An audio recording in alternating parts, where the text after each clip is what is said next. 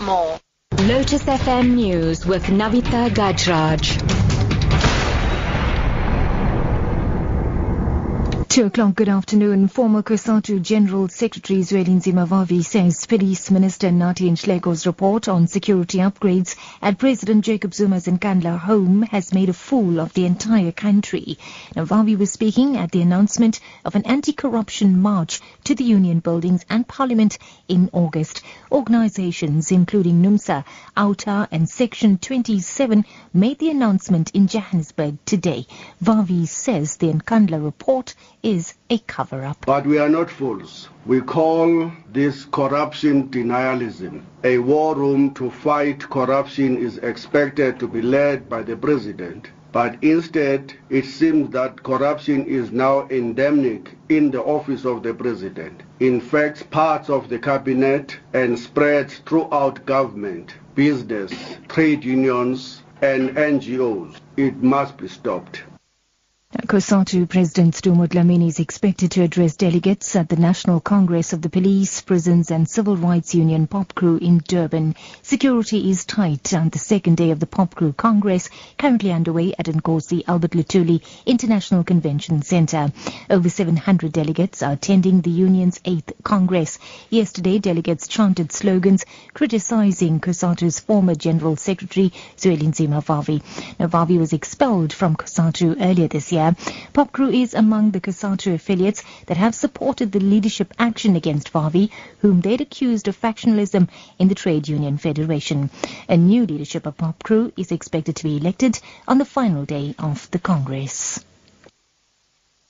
And still in Durban, 2 people have been killed by fire in 2 separate incidents in Durban. Metro Police spokesperson Eugene Msomi says one incident happened at Mayville, where 1 person was burnt to death when the fire gutted a shack. Meanwhile, a vagrant was killed at Bluff, and in another fire incident, Msomi elaborates. There were 2 incidents of fire where people were killed. One happened at Witness Road, where the shack in which the group of people were living actually caught alight because of open fires that people are trying to warm themselves in.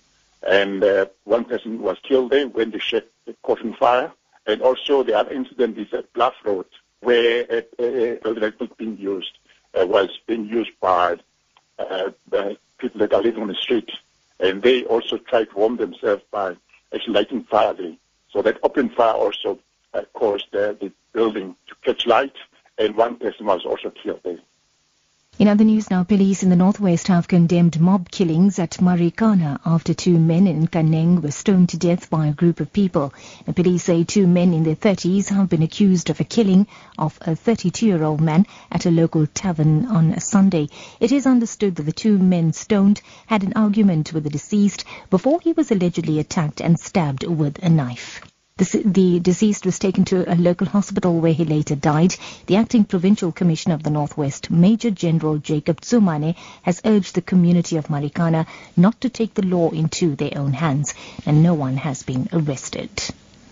And wrapping up, Deputy Higher Education Minister Mduduzo Manana says young people in South Africa has a reason to celebrate National Youth Day. That's despite high unemployment levels, which affect mainly the young people. Manana was speaking on the sidelines of the Youth Day celebrations currently underway in Pretoria.